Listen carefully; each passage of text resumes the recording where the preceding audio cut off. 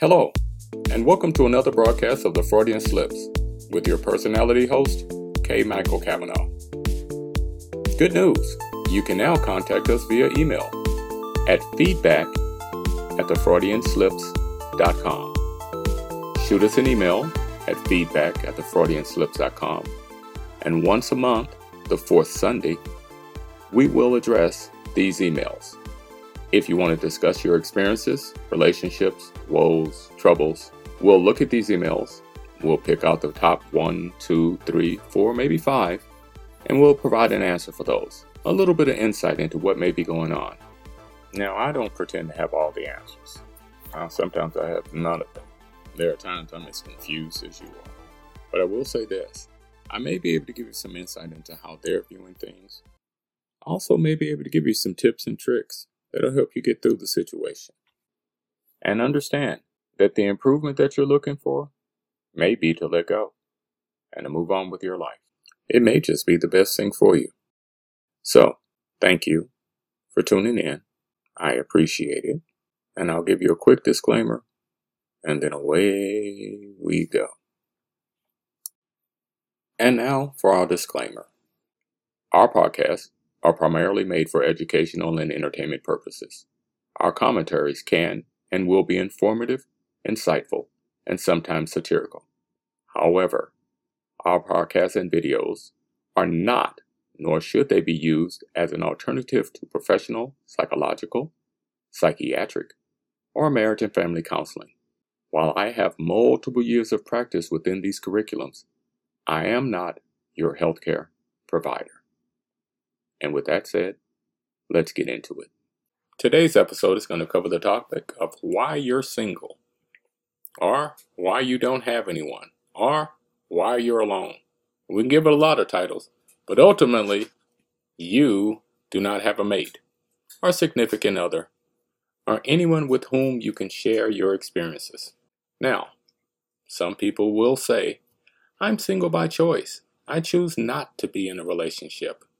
That's a choice. I think it's a poor choice. It might even be a selfish choice, but it is a choice. And if that's where you are, then that's fine. For those of you that do not want to be single, that do not want to live in that eternity of just being alone, or ending up with a house full of cats, then maybe this might be for you. So let's start. This is a simple 5-point discussion. And we'll start with point 1. Why you're single. Who are you? Who are you? Are you nice? Are you kind? Are you considerate? Or are you shallow, self-centered? Are you easy to speak with? Are you difficult to speak with? Do you challenge yourself to be a better person? Are you satisfied with who and what you have become? Now, don't answer this, because the question isn't really for you. If asked, everyone will indicate that they're the best person possible. In fact, the only reason they don't have anyone is because no one else can appreciate the great things that they have to offer. Better yet, ask someone else. Better even, ask your friends. Get them together. Although that might be a bit embarrassing. It might be better to talk to them alone, individually, and just ask. Take a 10 to pen approach. Ask them to tell you what they think of you. Now, most friends are your friends. They're going to say all the great things there are about you. Oh, you share, you're kind, you're considerate. Now, that may be true, or it may be that they don't know you that well. But here's what I would say to them. Take a piece of paper and ask them to write down your most positive trait and your most negative trait, and leave it at that. Then go to another friend and ask them the same thing. What is my most positive trait? And what is my most negative trait? And what you're hoping to find is that A, you have honest friends who can honestly answer that question. And more importantly, to see if they see anything in your personality that you might want to change. Or will they say, you're perfect just the way you are? Because if they say that, your friend's probably a liar. Because I don't believe there's anyone that doesn't have something that they can change about themselves. How others see you is what you're projecting to them. What they feel about you is, once again, what your projections are towards them. You may believe you're kind. You may believe you're considerate. But you might also have a lot of selfish traits. And while your friends won't say, oh yeah, you're a selfish son of a gun, they may say, well, you could share a bit more. How you are and how you behave is in direct relation to why you're single. Point 2, expectations versus reality. Now, expectations are important, and we all have them. Expectations are with the job you work. Expectations are with the food you order at the restaurant. When you go to a restaurant, you look at their menu. You choose an item from their menu. You have an expectation either based on the picture you see on the menu or what you understand a food item to be. When that food is presented to you, well, now your expectations either have been met or they have not been met. The same with your job. You go to work, if you work, approximately 40 some odd hours a week. That's the national average. At the end of said time, usually 2 weeks, you have an expectation that you will receive a paycheck for having gone to that job. That job, in turn, has an expectation from you that while you're there, you'll do what you were assigned to do as far as as far as job duties and responsibilities. Same with the restaurant. Having fed you, there's an expectation from the restaurant that you will in turn give them money. You will pay for that which you have received. Whenever your expectations either don't meet what your mind says they should be, you are going to have a problem with that. That is the same in a relationship. You have expectations of the other person. The question is, do they know those expectations? Or do you just assume they know those expectations? Are those expectations based in reality? Or are they based in some other realm, pie in the sky type of reality that only you perceive? It comes down to expectations of what you will and will not accept. And if you're in a relationship, there's going to be expectation. And while you're single, may be that your expectations are not based on reality. What are your expectations of others? And that's going to come down to your value. Now, myself, I expect that the individual that I'm in a relationship with will be caring. They will be planning a future.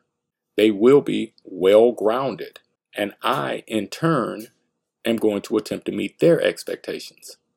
But there is no way possible for me to meet those expectations unless they have vocalized what those expectations are. And there's no way for them to meet mine unless I vocalize what my expectations are. And then we have to determine together whether our expectations are in the world that we live in. Is it reality? Expectations also come into how you show love and how you receive love, and how that person shows love and how that person receives love. Because love for me may be giving you a gift. Love for me may be waking up every morning and indicating I love you. Or it might be as simple as getting you a glass of water when you're thirsty. On the other hand, that person may not receive love that way. They may care less that you gave them a gift. They may not care that you got them water. They can get water themselves. So unless you know how that person receives love and your ability to meet or show them that you can reciprocate, that's not the right word. Unless you can show them that you're willing to meet them at that level, then there's going to be discord. There's going to be difficulties because they're going to feel that you're not meeting their expectations. And you're going to feel that their expectations are not based in reality. And that's going to be a problem. Now we'll go to point 3. And I like to say if the first section was the mind, the second section I would call the spirit. This section I'll call the body. I know it's a little out of order, but bear with me. I like to think of this as a formal dining. I like to think of this as formal dining, the body. And I think of it as setting the table. Now, we know, or at least we should know, that most men are visual by nature. It's what we see. It probably harkens back to the days when we used to hunt. We had to see the animal, find the animal, hunt the animal. And there are some things we see that we don't even know we see. Most men see a woman's hips and they go, whoa. Or they see a woman's breasts and once again they go, whoa. They may not conceptualize, they may not fully understand that breasts indicate an ability to produce food for an offspring. Hips indicate the ability to produce offspring. It may not be something that they're actively working on, but we're definitely visual by nature, and you can tell that because the majority of magazines that depict women depict them in a manner that is alluring and are visually stimulating. Porn, that is a visual medium. Women, on the other hand, they look at bodies too. They may not vocalize it, and there aren't as many magazines out there depicting the physical male form. But women are more thought. They're more thinking about. They have the ability to create a scenario within their mind that men never can. Men's greatest thought process of scenarios, oh, I went to the club and man, she came up to me and she looked like this and she looked like that and then this happened. Women will give you an entire episodic about how he looked at her, what he was thinking, what she was thinking, i.e. romance novels. Romance novels create a world, an atmosphere, a scenario around the opposite sex. That would bore a man to death. So let's look at setting the table. We'll say it's very simple. How do you look physically? And I don't care if you're heavy, light, thick, or thin. You have to have a physical appearance that is alluring to the individual you want to attract.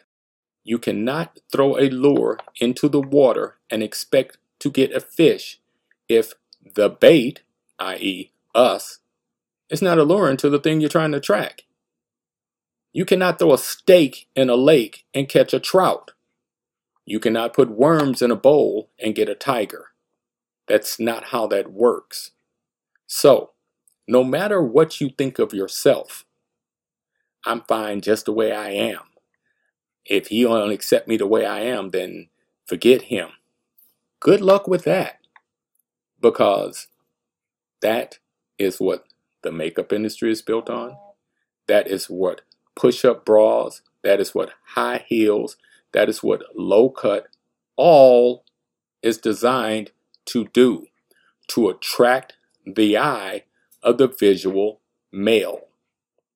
So you need to look a certain way in order to attract that which you want to attract. Now you can do that traditionally, or you can be postmodern. That part is not as important. Just understand that if you dress traditionally, a man is going to see that traditional attire, and you're going to attract a man that prefers a woman that wears a dress. It's not likely he's going to prefer a woman or be attracted to a woman that is in a business suit. That is not his depiction visually of what he wants from a mate. Conversely, if you're out in a business suit You may find the postmodern man that is looking for that. He wants someone that looks like he does status-wise. Maybe he doesn't want a dress or a mini skirt. Maybe he wants leggings or something along those lines. The main point about setting the table is you have to be appealing to the connoisseur that is going to consume said product. If you're not, don't be surprised. Now, for the other group, if you're, let's say, a weight class that would put you in the heavyweights of the boxing group, then that's fine. There are many men that like large women. There are many large men that want nothing to do with a thin woman. Just know what you're trying to attract. Which brings us to point 4. Self-respect. Do you have it? If so, prove it. You have self-respect. A man is able to tell if a woman has self-respect. It's not that difficult to see. They may not acknowledge the reason they're not with her is that she had no self-respect, but it is in there. It is in the fact that he picked her up, or they met one another, if you prefer that term, at the last drink of the club at night. It is, I forget what it's called, final call. I believe that's what they call it when you got to leave. Excuse me. So the club's about to close. They're taking the one last order of drinks. Almost everyone has found someone and or has left the club, but she's still here. And she's not ready to go yet. And I haven't found anyone. So, hey, she's as close as it comes. Now, does that mean she doesn't have self-respect because she goes home with me? No. But do I believe that she may have less self-respect than someone else?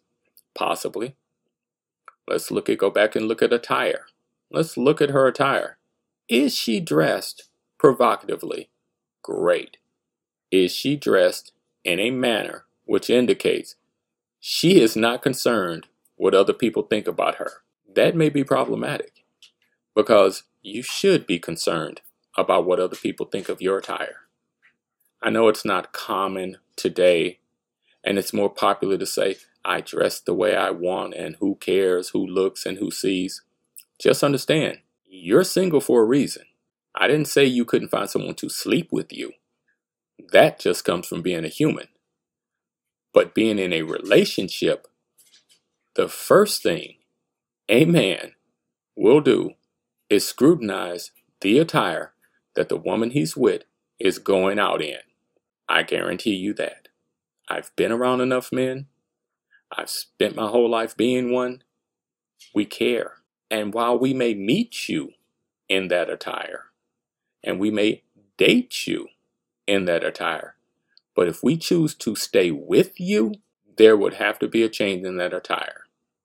It's kind of the same with a woman when she moves into a man's apartment and she sees the hovel in which we live. She sees the clutter. She immediately thinks, oh no, this has to change. There's no way I can eat dinner out of a pot. And why does he only have one cup? She wants to change that to make herself more comfortable. He, in turn, would want to change her attire to make himself more comfortable while being out with her. Not to mention, there is another aspect of your attire when you're with a man.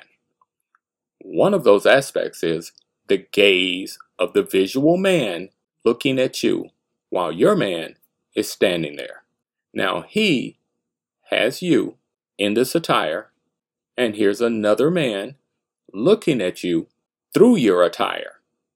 That man now feels as though he either A, has to ignore it, B, has to give the man the look, and men know what I'm talking about. The look like, hey, avert your gaze. Hey, look away from her. At least blink. We feel that responsibility. And if your goal is to be in a relationship, you're going to have to understand that no man wants to constantly do that. He does not want to, every time we go out, I have to get another man to stop looking at your attire and seeing you through that attire. It leads to fights. It leads to disagreements. It leads to arguments. And for men, it can lead to death. So we just as soon not have that. So look at your attire. Second, when we talk about self-respect also comes into how you engage with others. Most men would like a lady to be a lady. Now, that definition has changed a lot since my time. But trust me, the vast majority of men now, not grown boys, there's a difference. Men want a lady who acts and behaves as a lady. Now, you define that any way you want. But I'll define it like this. If I wanted vulgarity, if I wanted animosity and anger, there are so many places a man can go find that. The place where he isn't looking to find it is in the company of his significant other. So if you're single, maybe look at the words you use. Maybe look at your disposition. Maybe take a look at who you are while you're out with the opposite sex or same sex. Take a look at how you communicate. It matters. And the last part of self-respect is this.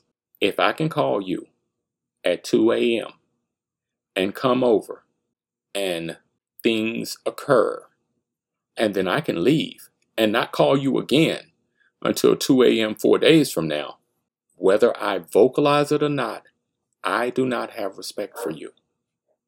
I may not have any disrespect for you, and I may not feel that you have no self-respect, but I am not going to hold you in the same esteem that I would a woman that would tell me, it is 2 a.m. I am not letting you come over here. You have to see me during normal time or make plans. That's just how it is. It's akin to, why buy the cow when you can get the milk for free? Have some self-respect. Put a boundary between when you will and will not allow someone to come over and scratch that itch, for lack of a better term, or for lack of a better phrase. Self-respect. It's just that.